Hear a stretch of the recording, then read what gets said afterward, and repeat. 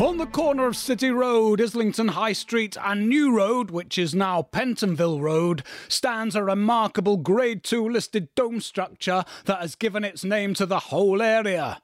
Most people know it as the Cooperative Bank. However, the area isn't named the Cooperative Islington.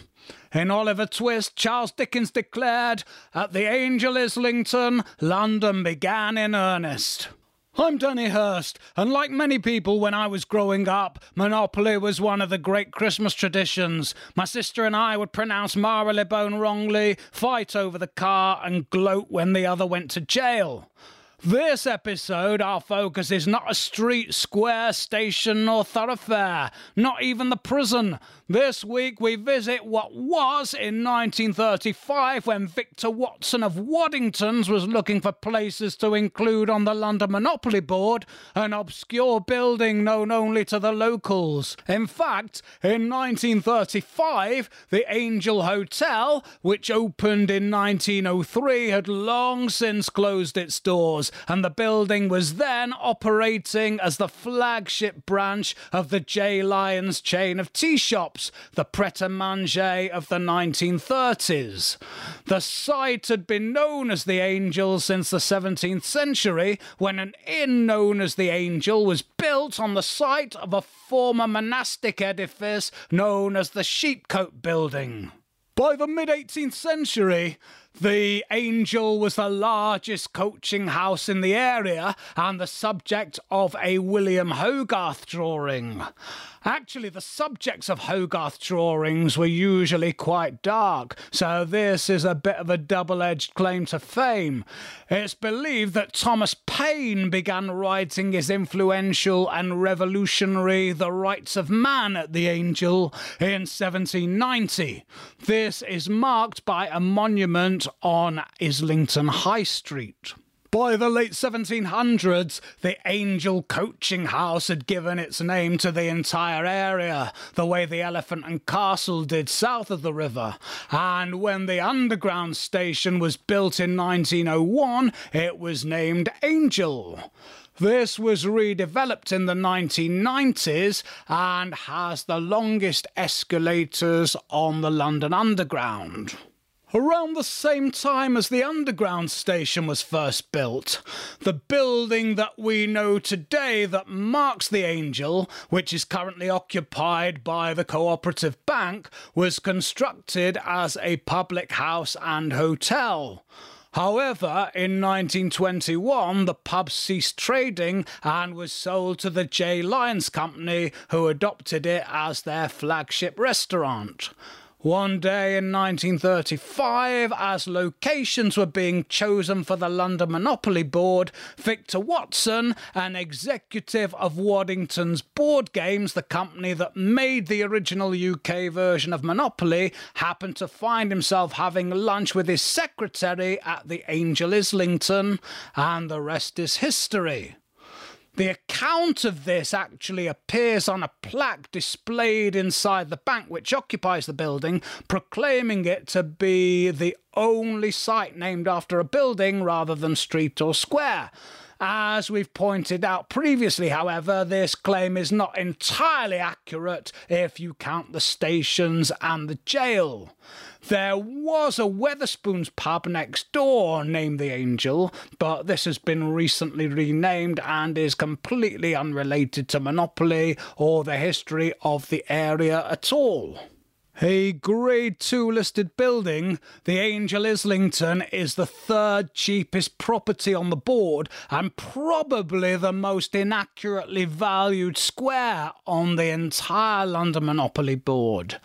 In most people's living memory, this part of London has been an extremely fashionable and expensive corner of London, but it is important to remember that gentrification came quite early to the Angel Islington. It was indeed a very poor and desperate area, but nowadays one has to be very rich indeed to live here. According to the popular early 21st century book Crap Towns, published by the Idler magazine, the Angel Islington is described as the largest amount of over 35s dressed as teenagers, and that everyone smells of beans and marijuana. A pretty fair and well-observed description, I think. It's quite difficult to say what actually constitutes as the Angel Islington, as it is a building rather than an area, but there are numerous local attractions. The area is served by 3 theatres, the Almeida and Sadler's Wells, which are quite exclusive, and the King's Head, which is a bit more fringy and off West End, but all of them offer different styles of theatre and all of them at top-notch standard. The former restaurant Granita on Upper Street has gone down in legend as the place where Tony Blair and Gordon Brown arranged their new Labour power-sharing arrangement in 1994 after the unexpected death of Labour leader John Smith. Prior to moving into 10 Downing Street, Boris Johnson lived in nearby Colebrook Row, which is a pretty exclusive Georgian townhouse area of the Angel. The writer Joe Orton lived on nearby Nowell Road, where he was murdered by his partner Kenneth Halliwell. The artist Walter Sickert also lived in the same street, and George Orwell based Winston Smith's home in 1984 on his own residence in the Angel. The area is synonymous with trendy bars and restaurants all along Upper Street, which runs from Islington High Street to Highbury Corner, where I did mention there were 3 theatres, but there I omitted the Hen and Chickens Theatre Bar, which is at the other end at Highbury Corner. It is a popular pre-Edinburgh and off-West End venue. At this point, the road goes northwards into Holloway Road, and also southeast towards Newington Green and Canonbury. This end of Islington is served by Highbury and Islington Tube Station. Now, at the Angel end, the road traverses southeast towards the Old Street roundabout, which will take you to Shoreditch or Hackney, towards Dalston and generally east or south towards Liverpool Street and the City, while northwards at the Angel will take you back down Pentonville Road towards King's Cross and Euston Road beyond. However, it is really boring talking about which street goes where, and there are a lot more interesting features of the Angel. Chapel Market is close by, and like East Street, just off the Old Kent Road, as mentioned in a previous episode, Chapel Market is most famous for its fruit and veg. However, budget-priced household goods are available, and just over 20 years ago, I bought a pretty good bike there, which has done some serious mileage and is still going strong. On a Sunday, there is also a pretty good farmers market. In 1910, a cinema opened on Upper Street, just near the Angel. This has been renamed several times, and since 1970 has been known as the Screen on the Green. In 1976, the Clash and the Buzzcocks supported the Sex Pistols here. This was the Clash's 3rd ever gig and the first to be recorded. In 1977, the first performance of the Sex Pistols featuring Sid Vicious took place at the Screen on the Green. In 2009, the Screen on the Green was refurbished, and nowadays, as well as being a cinema, it also hosts numerous live events, particularly comedy shows. So, what would the monopoly price of £100 get you in Angel today? Probably less than a week's rent. As previously mentioned, gentrification came early on to this neck of the woods.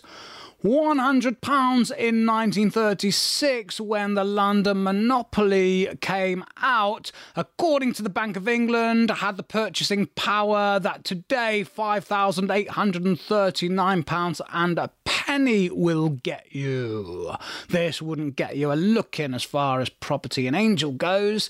According to Foxton's, the estate agent, the average property price in Angel today is £795,438, which in 1936 was the equivalent of £13,622.83.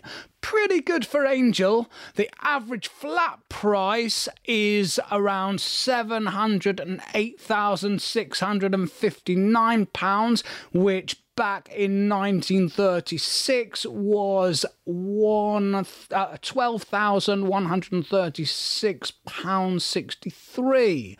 That is probably a one-bedroom without much closet space. And the average house in Angel at the time of recording this podcast goes for approximately £1,750,000. In 1936, that was £29,970.85. Rightmove claimed terraces on average go for £1,468,960. Back in 1936, that would have been £25,157.70. And semi-detached houses are approximately £1,896,444. Back then, that would have been £32,016.47. There are also some fabulous Georgian townhouses around Colebrook Row where Boris Johnson used to live, as we said before, and these squares and streets you would be very lucky to get any change from several million.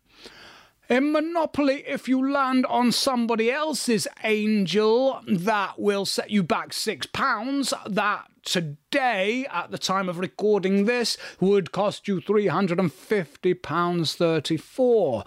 If they have a house on it, you're looking at paying £30, which is now £1,751.70. £90 with two houses would cost you £5,255.11. With three at £270, you're looking at a bill of £15,765.32.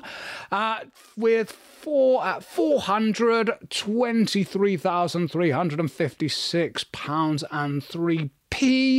And with a hotel at £550 in today's money, that will set you back £32,114.54. As the Angel is, as we said, the third cheapest property on the board. It is probably the one square that has relatively increased in value more than any of the others.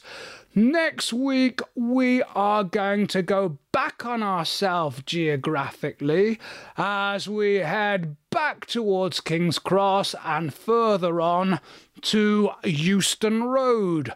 I've been Danny Hurst and you have been listening to Unusual Histories, the Monopoly series. Thank you so much for listening and may your particular God bless you.